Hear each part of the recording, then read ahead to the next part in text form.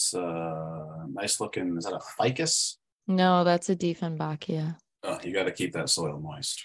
Exactly.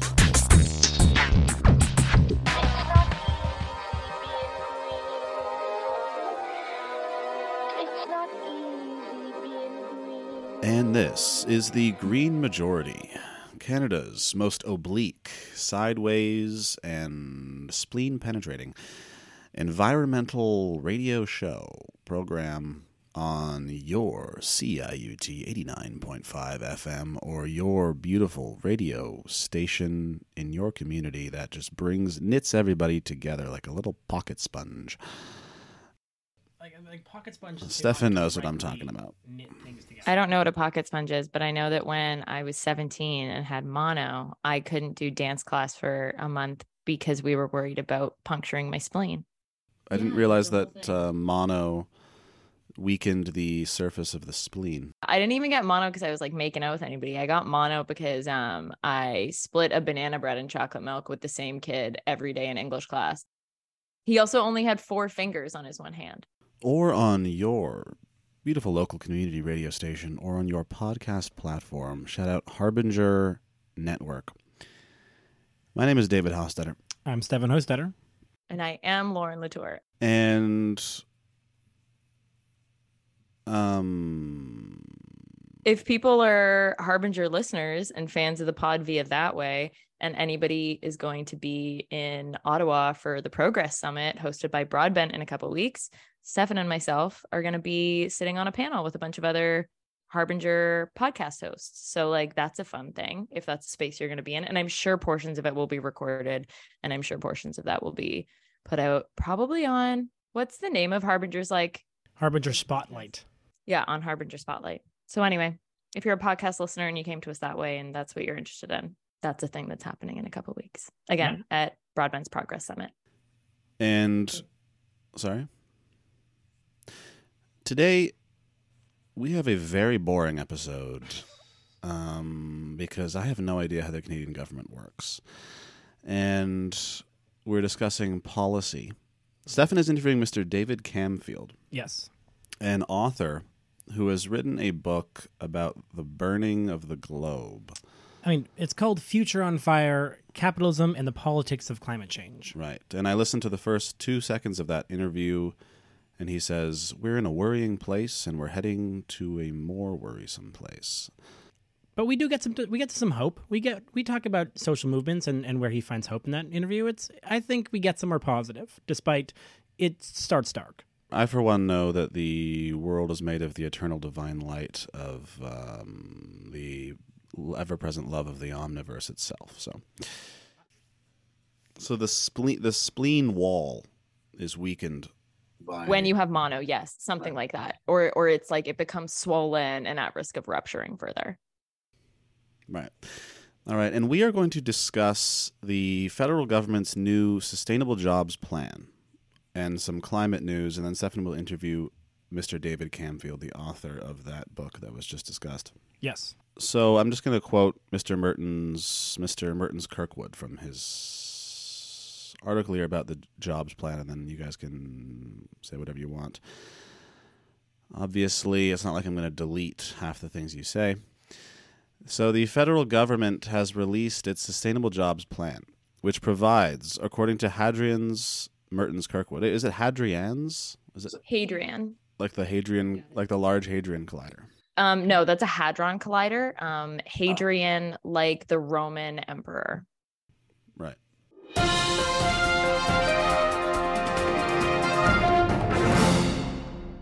Mr. Hadrian Mertens Kirkwood, writing for The Monitor, says the Sustainable Jobs Plan, quote, has very little new policy.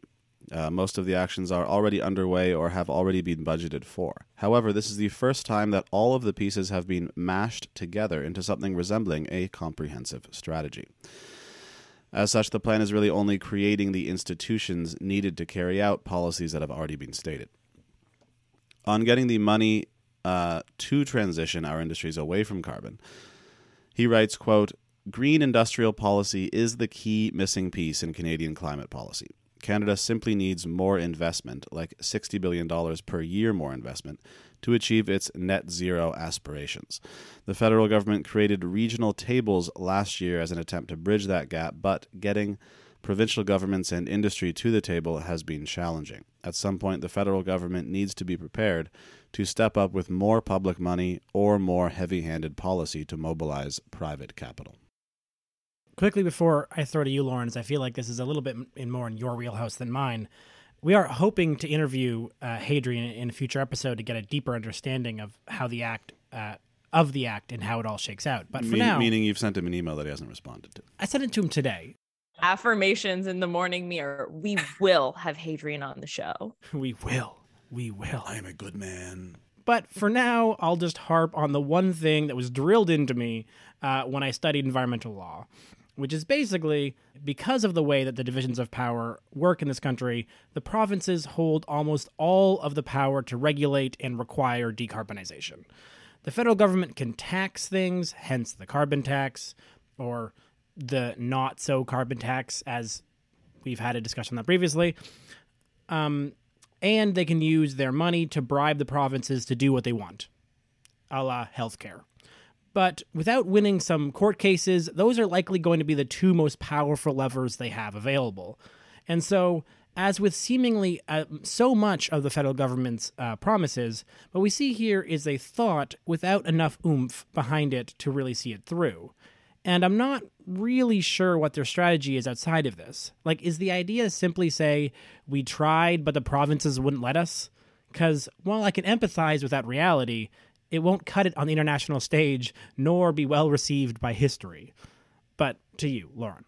Yeah, no, you say it's more so in my wheelhouse, and I mean it kind of is, but like I'm a bit of a dumb baby here, generally speaking. Yeah, this is okay. So just to make it super clear, what released on Friday, and again, like the Friday before a long weekend, we love it when the feds bury policy like this. It's so annoying because then everybody scrambles to react. And you also know it's like, how proud of this can you possibly be if you're like surreptitiously releasing it the Friday before? Anyway. They were as into this as John Tory was into resigning. But exactly. No, like it's, yeah. Anyway, kind of not the point.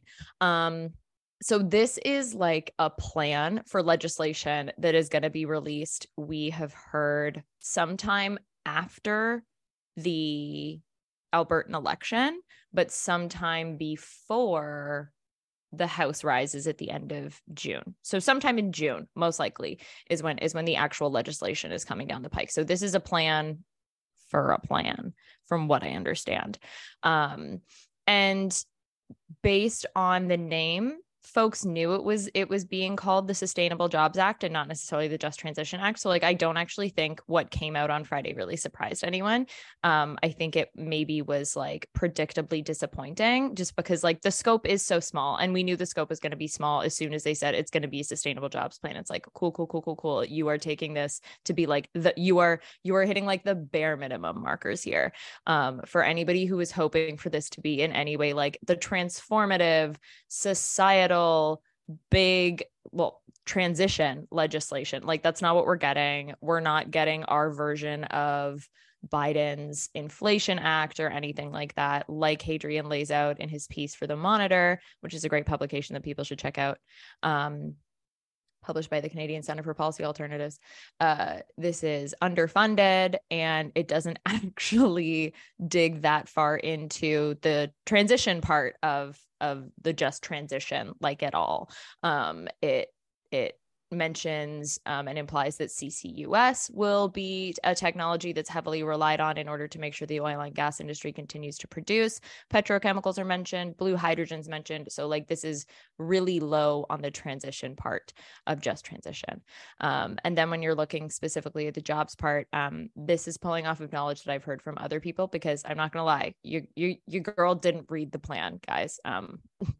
I should, for a large number of reasons, but I haven't actually sat down and like read the text. Something about the Canadian government website is just like, as soon as I start to scroll through the text, my eyes just glaze over. And like the Jeopardy theme plays in my brain. There's a lot of stuff about job retraining within the plan, but there isn't, for instance, a lot about like pension bridging, for instance, or other ways of making sure that those workforces are taken care of. And again, the workforces in general are those workforces that are directly tied to the oil and gas industry. It's not getting into the care economy the way that folks wish it would. It's not getting into kind of like alternative means of supporting our communities and really sort of like extrapolating out on the idea of what a fossil-free future might look like in so-called Canada. Again, we maybe can't really fully wholeheartedly criticize it until the actual legislation is released in June. But for now, it's sort of like, wah, wah. What we're seeing from labor unions, for instance, is that people are like, great start. Happy this is here. You're finally putting something out after making this an election promise, but then also just transition legislation is something that, again, the federal government committed to via the Paris Agreement several years ago now. So like, this is something that the government has had to come out with for a long time. And this is like the first step in them finally kind of like fulfilling that promise. And again, kind of hitting the bare minimum. Yeah, and we'll get to this in the second news section that'll be coming in a second, where it feels like the Canadian government is really invested in not having to do the transition part of the transition. And that's not just the Canadian government. We actually see it almost everywhere in the world. And again, we'll dive in more later. But how common it seems to be to sort of tout new technologies and new production of renewable energies without ever sort of committing to actually phasing down the use of and production of fossil fuels. You sort of get this idea that it ends up being like, oh, let's do both, and somehow that will solve our problem, and that won't solve our problem. I don't know. Between that and, again, back to like the lack of scope here, and the fact that they've called it the Sustainable Jobs Act as opposed to the Just Transition Act, it's like, I understand who they're trying to appeal to here, and they're trying to appeal to Alberta here. And I mean, I get on the surface the logic of like, if Albertans want small government, we'll give them small government. We're not going to interfere too much in their practices. We're not going to call it the scary just transition. We'll call it sustainable jobs, and maybe they'll like us more that way. Maybe we can win them over. But it's like, I don't know. I would think if Albertans were shown a kind of like swing for the fences, look at how much money we're going to invest in your livelihoods. Look how much money we're going to invest in keeping your communities afloat and making them look like, I don't know. Nobody's like, oh, I shouldn't. No, nobody looks at Fort McMurray and is like, whoa, baby, that's a place I want to live. Like if they were actually making an effort to inject a bunch of money into building kind of like, I don't know, I hate to say green infrastructure because that has specific connotations to it, but like, you know what I mean? Like the big infrastructure plan we need. And this was kind of like the legislation that provides the funding and the energy and the resources for that. Like, I would think you'd win over more hearts and minds in Alberta if you were, I don't know. Yeah. If you were displaying a little more ambition and a little more care and a little more gumption is not really the right word, but you know what I mean? It's like, let's have a little more vision here. Let's give people something to get excited about. And this isn't anything that anybody's excited about. Yeah. When they had such an opportunity here. It's almost like the way it's like, had the Liberal government really leaned into like Build Back Better legislation, like that would have been such a great opportunity to like rally people around something and be like, look at what we're doing for you. Love us.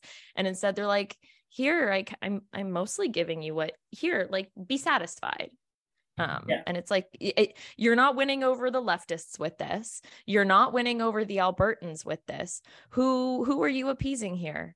I truly don't know. The Southern Ontario Liberal voters who were only kind of tuned into the conversation anyway. I think the constant problem with so much of these plans is that bare minimum is not inspiring and doesn't give you a vision of what the world could be, right? Like it doesn't communicate a vision at all. And so the people who want to take it in bad faith will, accuse you of all sorts of things.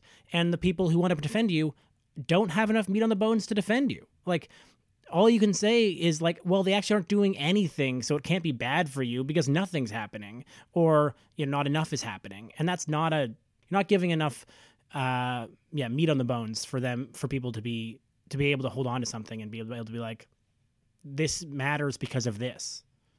And like, again, it's architecture. And so maybe eventually you get somewhere in architecture, or like government architecture, and like is important, but yeah, I'm with you. You need some sort of vision. Yeah. And because certainly between now and when the legislation drops in like late spring, early summer, that's quite a bit of runway for people to lobby, for people to push, for people to show that they want something a little more ambitious. How much those calls for more ambition will be heeded, it's hard to say. But then also like the reality also is that like, okay, if we know this isn't going to be the Just Transition Act that we actually need and actually want, then that sort of opens up the movement's opportunity to just like be like, okay, go back to the, like, give us something new and different. Don't call it a Sustainable Jobs Act. Don't even call it a Just Transition Act. But there are a million more things that we want. Show us how you're going to give them to us. So like maybe this isn't the piece of legislation that the progressive movement pins their hopes and dreams to. Maybe it's like, okay, onward and upward. What's next? Because this isn't it.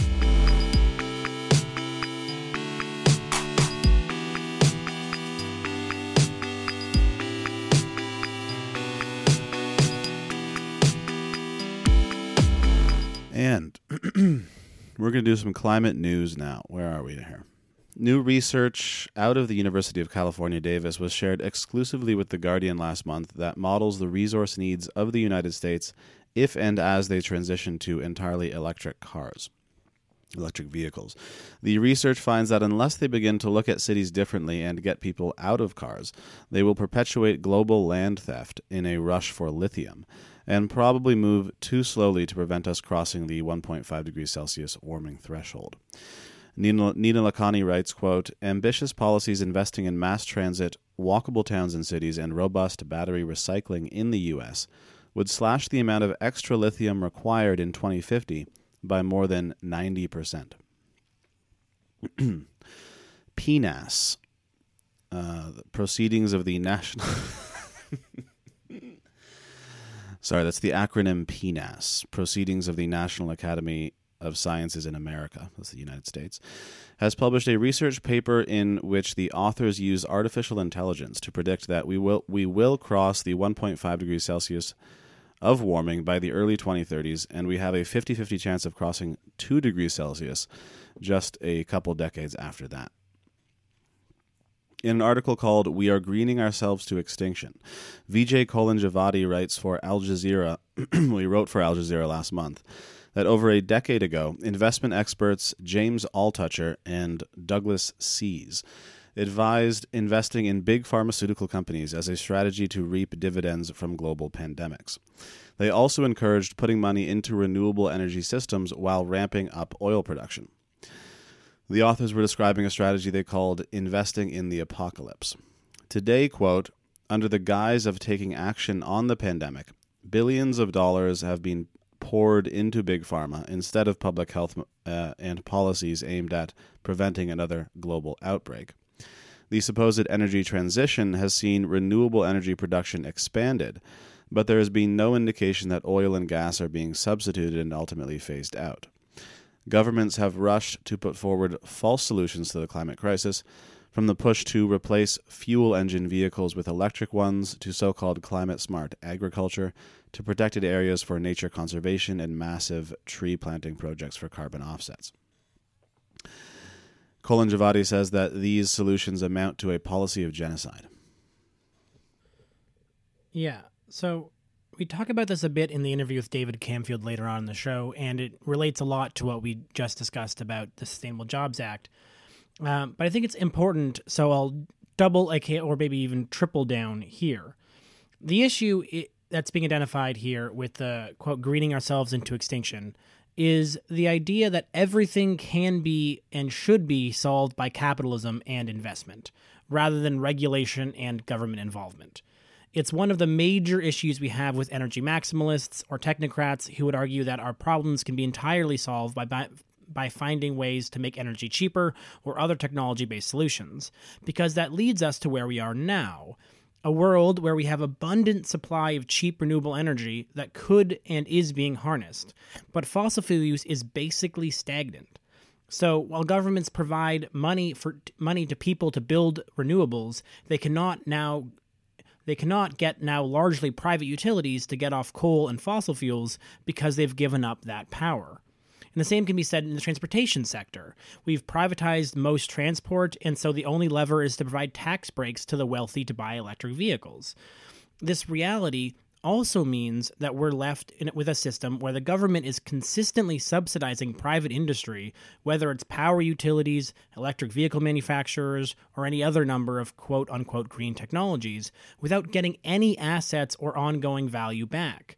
It may achieve some policy goals, but it does not build collective wealth or public infrastructure, both of which seems to be absolute musts if we look at the changes that are necessary. And so ultimately, I think if we as climate activists want to judge good policy, it should be through this lens. Does this policy create, support, or maintain public infrastructure? And does this policy build local, community, and collective wealth?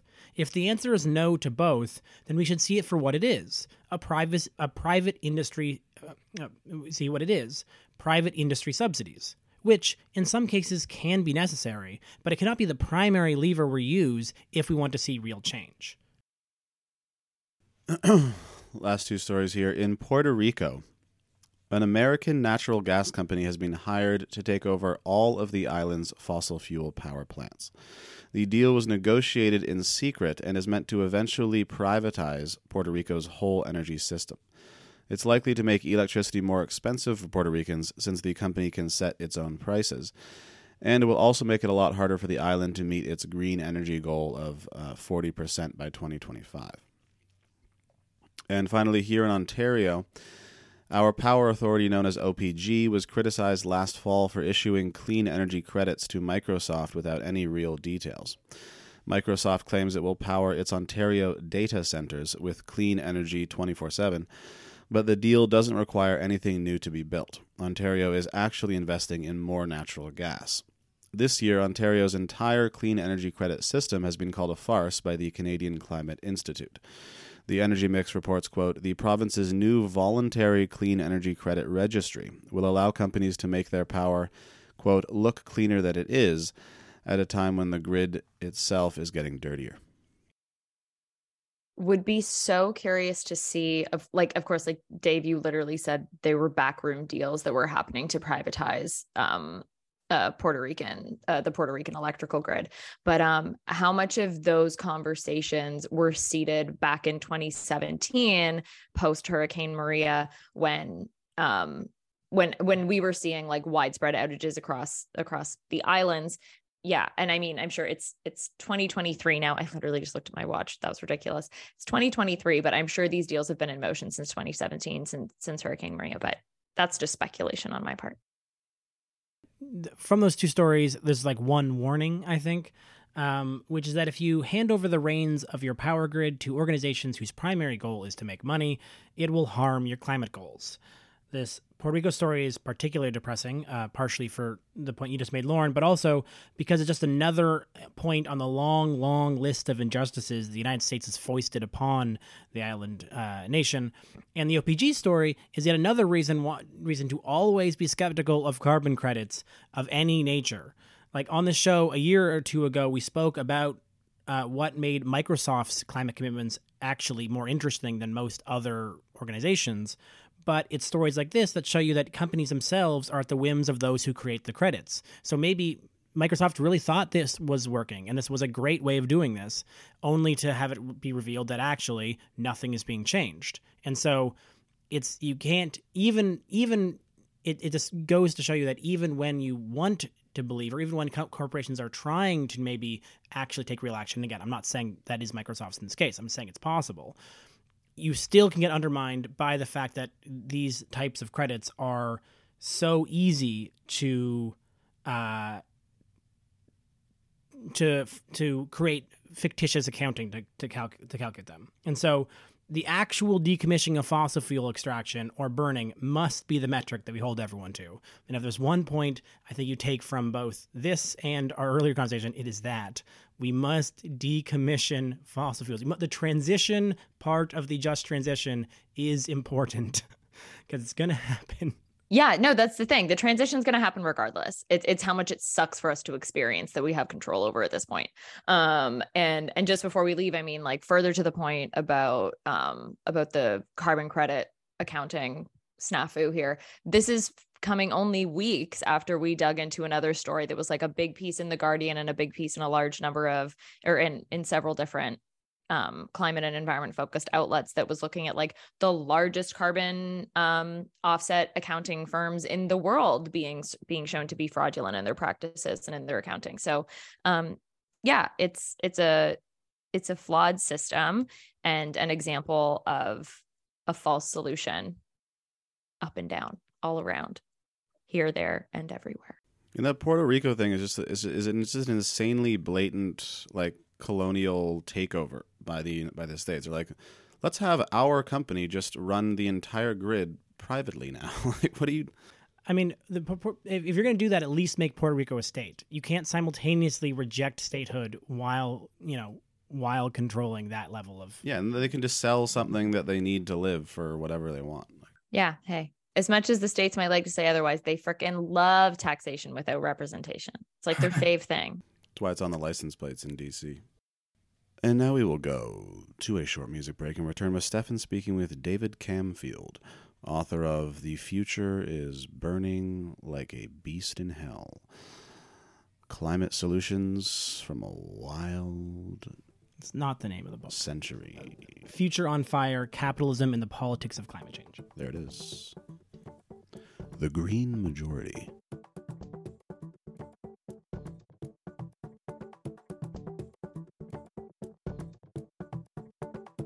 The Green Majority is entirely listener-supported, and we would take this opportunity to graciously thank every individual donating to our Patreon page. Thank you very much. And I'll take myself another opportunity and remind everyone that we are a proud member of the Harbinger Media Network, home of such podcasts as Alberta Advantage, The Breach Show, and the Pullback Podcast, as well as over 40 other excellent shows.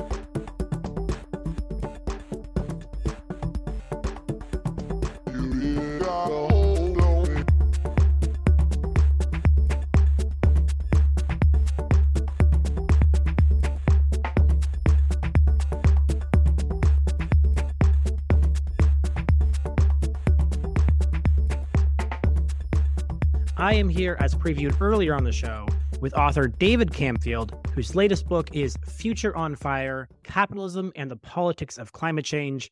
Thanks so much for being here, David. Thanks for having me on Green Majority Radio. So, as a way of introduction, both to your work and the book, how do you sort of see the world today? And I can guess, it's called Future on Fire. I can take some guesses, but how do you see where we are? I think we're in a very worrying place and also heading in a very worrying direction because, I think a lot of listeners to the show will know that if you look at, for example, Climate Action Tracker or any of the other places people can look to see where emissions are at and where they're likely to go, what that's going to mean for climate, we're heading towards somewhere close to probably around 3 degrees of heating above the pre-industrial average temperatures by the time you get to the end of this century. There's a range, but that's close enough. And that's part of a broader ecological crisis, or if you prefer, we can think about it as the Anthropocene epoch. But there are all sorts of interconnected problems here. It's not just about global heating. It's also about the conditions being created for more pandemics. It's also about species extinction and all sorts of other ecological problems.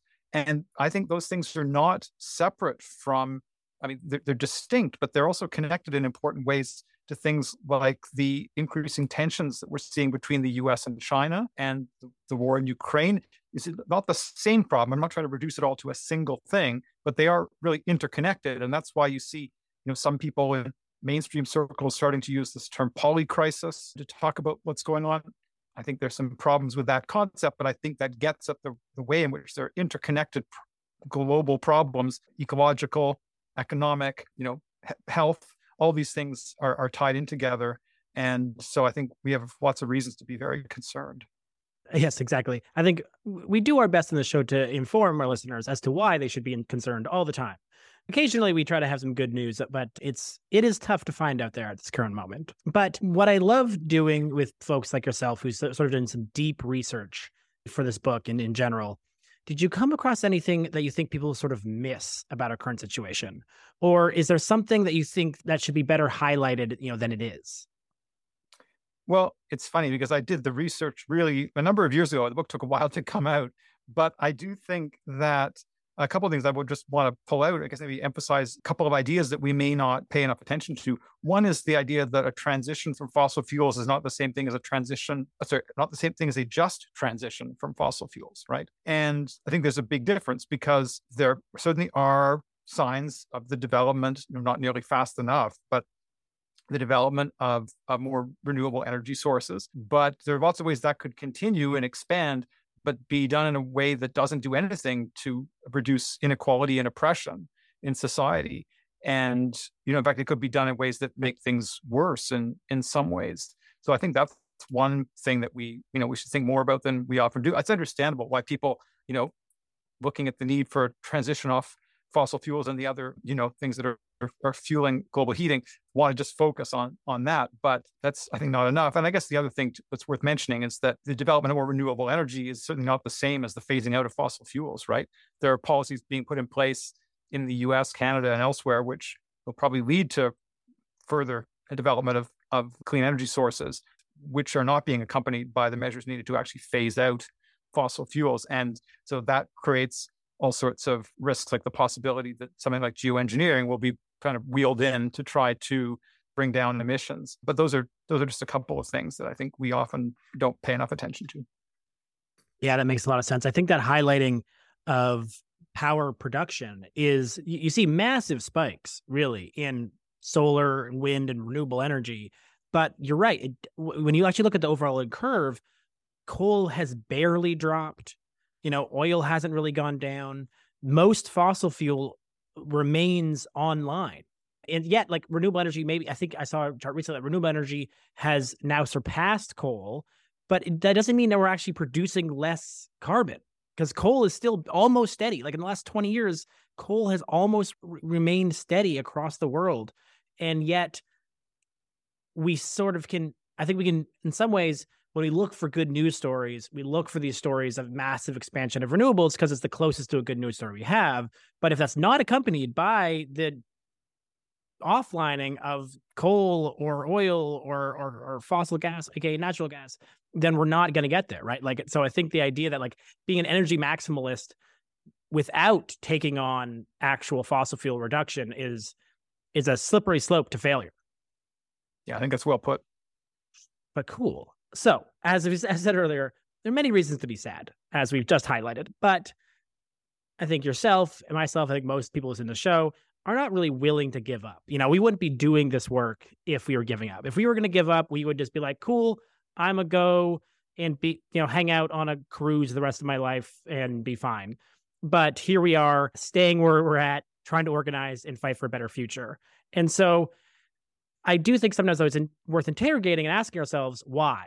Like if we do accept that we are not in a great place and we're going to perhaps darker places, why keep fighting? What is it that is worth saving?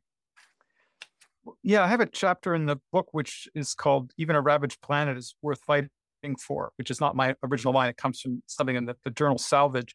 But I think that's really true. I think that human life is valuable. The life of other species on the planet is valuable. And,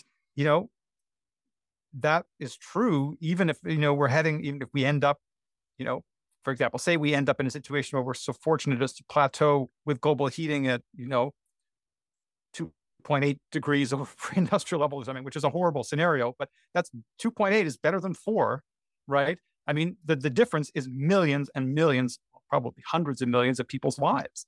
And so I really think that as long as there's a human species, as long as we have societies, we need to fight to, around the conditions that people live and die in. And so it's understandable why people will say things like, 2 degrees or bust. And of course, we should do everything we can to try to limit heating as close to 1.5 degrees as possible, but as low as possible.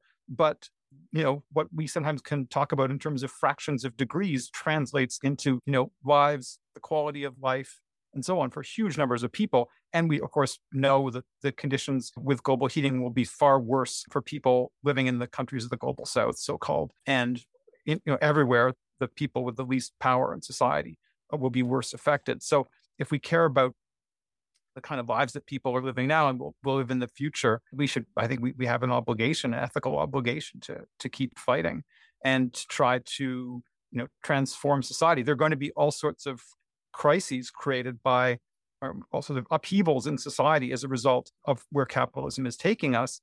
And those are, it's a cliche in some sense, but there is an opportunity in crisis. There are opportunities for transformation. And I think we need to try to work towards seizing those things because human life is and the lives of other species are all worth it. Yeah, for sure. And I think something that you said that's worth highlighting as we sort of move to the next part of our conversation, which is sort of about how we solve this problem, is that point that as it gets worse and as these crises become more clear, there is an easier and easier conversation to have with the general public about how everything's not okay. I think you could imagine it being harder in some times past where things were not as obvious, where maybe I honestly, I personally haven't felt like I've lived through a part where it doesn't, like I graduated into the 2008 housing crisis destruction. So like the last 20-ish years or 10, 15 years has not been great for trying to pretend that we're not in some ways having some problems. But I always sort of imagine the 80s being a time where maybe it felt like it, outside of course, the Cold War and things like that. So maybe it never was true, but I certainly think at least due to the pandemic and some of the other challenges and obviously the growing understanding of climate change definitely in some ways makes it more and more easy to have this conversation that like, look, what we're doing is not working. And so we must have change. And then the battle becomes how and what to do to change.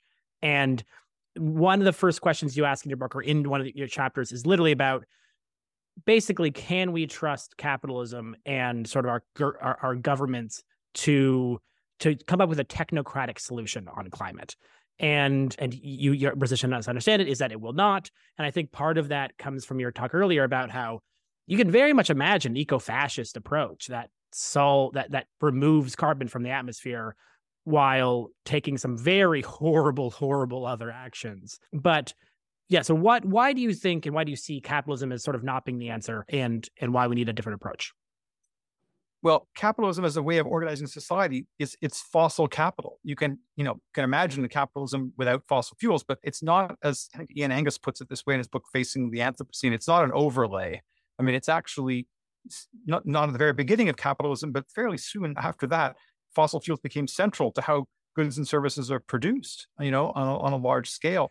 And capitalism, is a system that is organized in such a way that it inevitably is profit-driven, and it will be driven to try to expand ever more and to accelerate the pace of production ever more. And that's because of the way it's driven by competition between firms. And so that's just the way capitalism is. As the saying says, the system isn't broken, it was built this way. I just think that because of that's the underlying cause, of the ecological crisis and of so many of the other problems that we face. And so, of course, governments can try to pass policies that and take measures that regulate the system, but there are limits to what that can do. And so, I think it's really important to try to push for changes that end up doing what's necessary, but pushing against that logic of capitalism, and that without that those kinds of coming from social movements of ordinary people globally will get responses to climate change and other problems that very much reflect the drive to protect the profits and power of the small number of people who are actually exercising the most control under capitalism. Right. That makes a lot of sense. And so, yeah, we'll get to social movements in a second, but I would like first to sort of stick on this theme of hope, shall we say, that I'm going to keep going back to it a couple of times in this conversation. If we sort of see this, that you can't rely on our current versions of systems to do it, where do you sort of see hope for a path forward? Right. So I think that hope really lies. Well, you jump back a step and just say, some people would say I'm not very hopeful, but I think it's hopeful simply to say the door is not closed, right? Against people who say we're utterly doomed and there's no doubt about it. I say that the door, that the door is partially open. There's still light shining through, and what people do in large numbers can make a difference. So I think that's a really important lesson to take from history. If you look at all sorts of social struggles, there have been times where forms of oppression that looked like they were unshakable were shaken and broken, right? And so I think there's hope because I'm convinced from my study of history that the future will involve all sorts of upheavals where large numbers of people will start trying to take action collectively to address the problems that they face. And therein lies the possibility for making all sorts of far-reaching changes.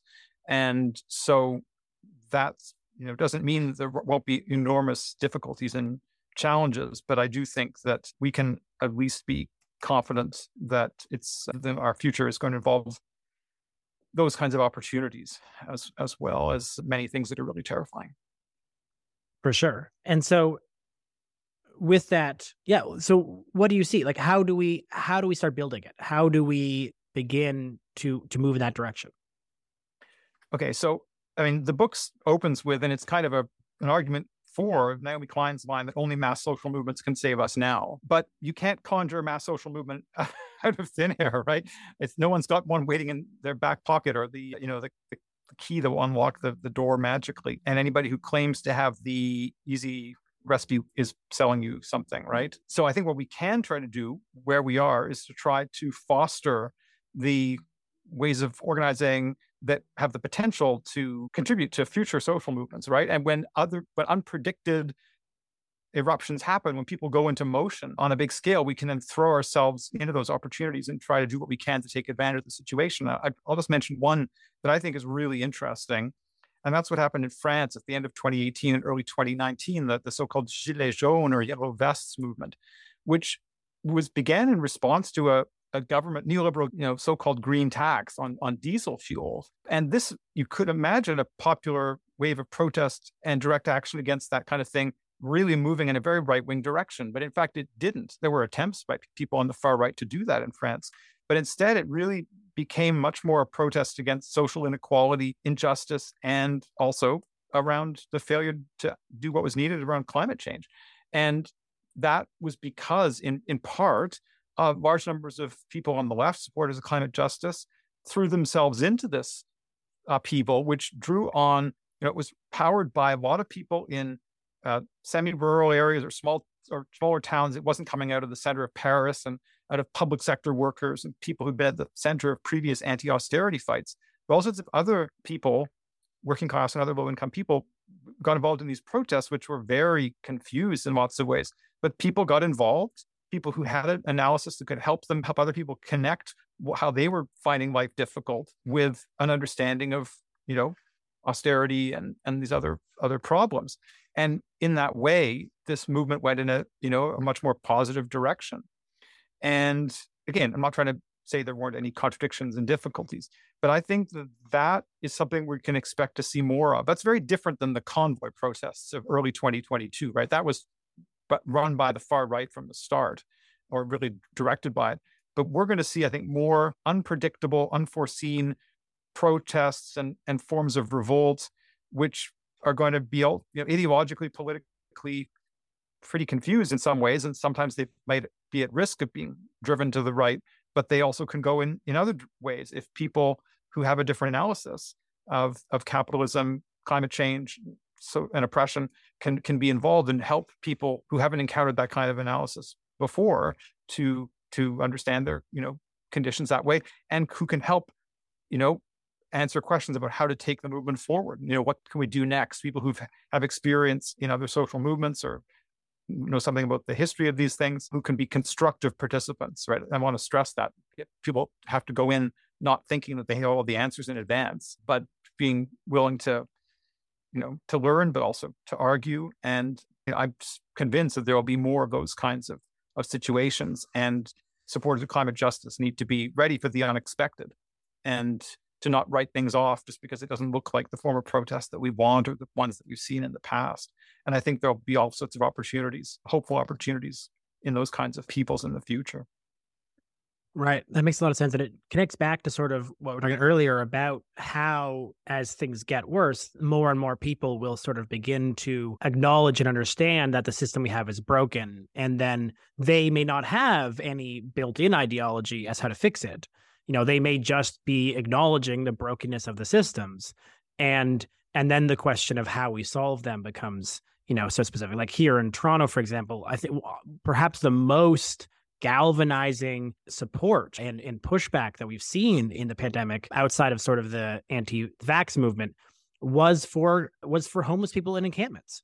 Like consistently, time and time again, that has been something that I think was not really in the conversation as much pre-pandemic, but now has really come to the fore again and again and again, in part because COVID made it so much more dangerous to be in shelters. So people became more visible. And then the violent crackdown became so much more visible that so many more people now, I think, are more connected into that sort of scene and acknowledge how broken our systems are, for taking care of people who are currently, experiencing some form of homelessness. And that it comes with an ideology of, housing now, but the sort of how it connects to the rest of the thing. But also you could imagine a protest that comes out against that, right? Like it is a dividing line in some ways, and how we decided to take care of these people is an indication for how we should take care of, say climate refugees or other people who are displaced for any number of reasons that are displaced for the same reasons, that we see, capitalism and expectations on our refusal to take care of people who are not in our economic system, really. But yeah, so that's a very interesting sort of take on mass movements and sort of the way of how we sort of need to start paying attention to the increasing numbers of different ones we might see. I think, and I just think we have to recognize that, just because there isn't a big upsurge happening where you're living now, doesn't mean that we can't be finding things to do that are maybe much lower key, but which can contribute to, whether it's tenant organizing or organizing around, needs of the unhoused or whatever it might be, the rising cost of living. There are all sorts of ways that people can be involved. And it doesn't have to be about climate. I guess that's the most important message. Even if your starting point in terms of the things that you care about the most or the things that people might be more feeling political about have to do with climate justice, we can be involved and bring that climate justice perspective into anything, right? And because of the interconnections that exist. Yeah, for sure. And so I think that for all of this, the talk of mass movement and for all of the talk about where we sort of are, it is very helpful, and we've been trying to talk about it as much as we can on the show, to have a positive vision, a vision that says this is what we could be doing instead, because if it gives you something to strive for. And so I'm curious, how do you envision a just and climate safe future?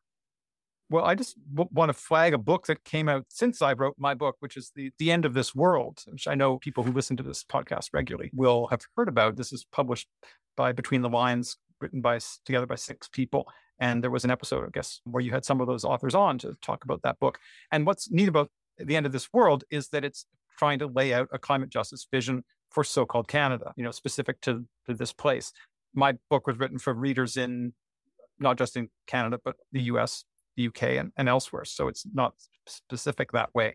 But I think, that book would be the single thing that I would point people to if you want to read some, I think, really thoughtful reflection on how we could be bringing about the kinds of changes that we need to make. But I think the whole idea of a just transition understood in a broad sense, so not just about what happens for people who have been working in the fossil fuel industry who need to move to new forms of work, but more broadly, a transition away from fossil fuels that's done in a way that doesn't leave anybody behind, that actually reduces inequality and oppression.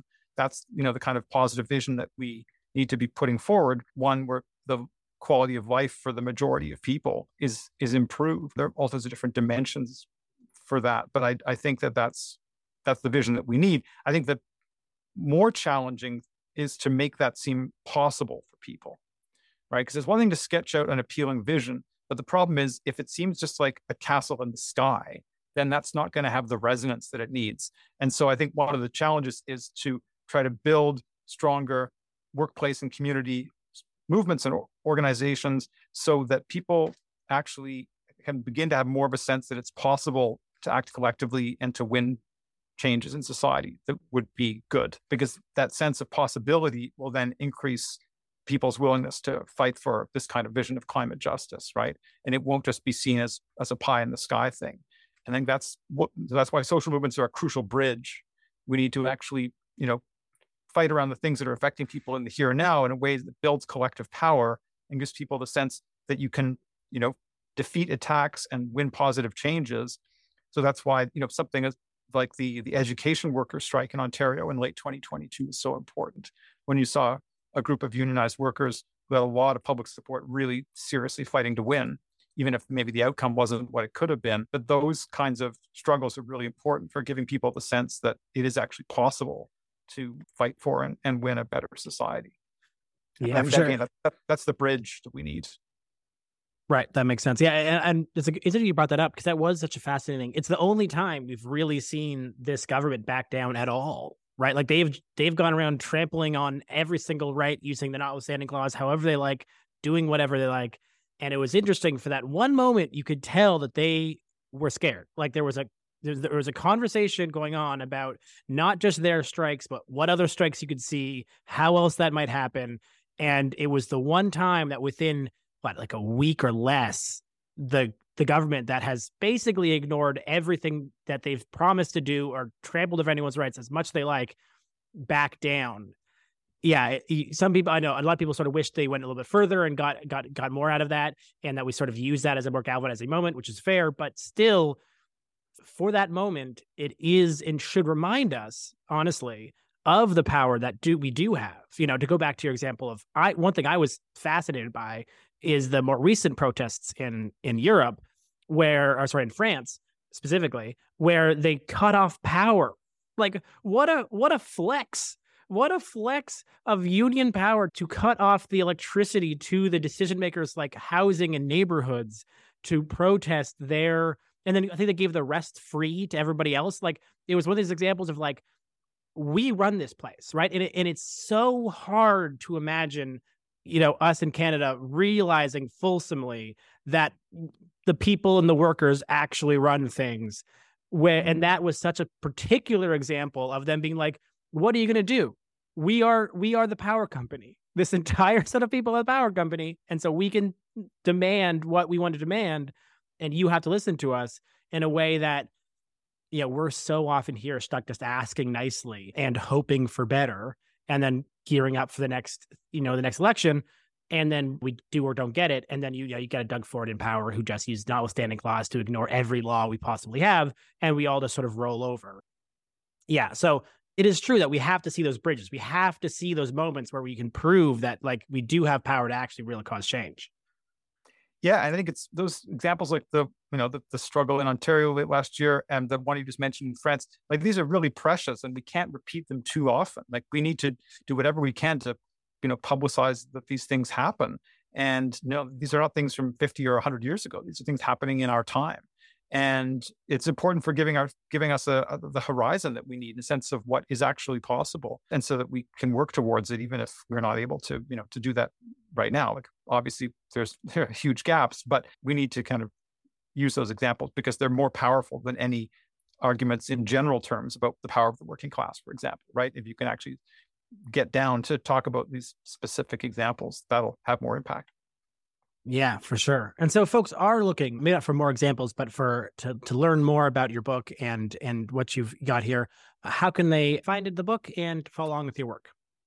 Okay, so the book in Canada is available from Fernwood Publishing and to many independent bookstores as well. Rest of the world through PM Press, based in the US. I am not on Twitter, so people cannot follow me that way. I am on Facebook, I write from time to time in publications like Briarpatch, Midnight Sun, and so on, as well as my academic work. So, yeah, that's how people can look me up.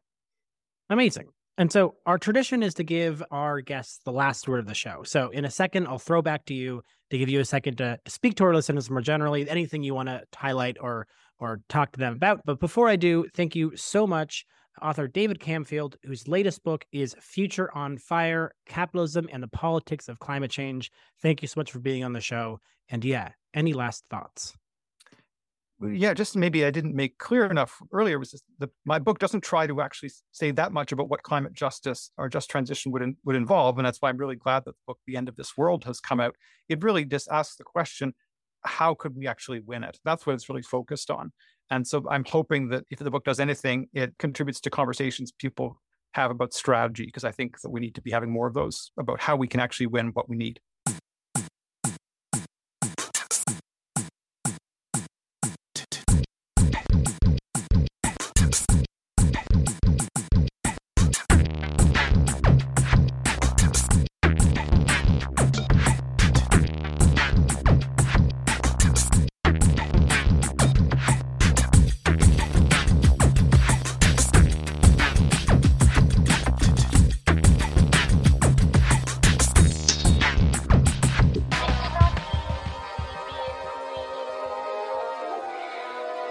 It's not easy.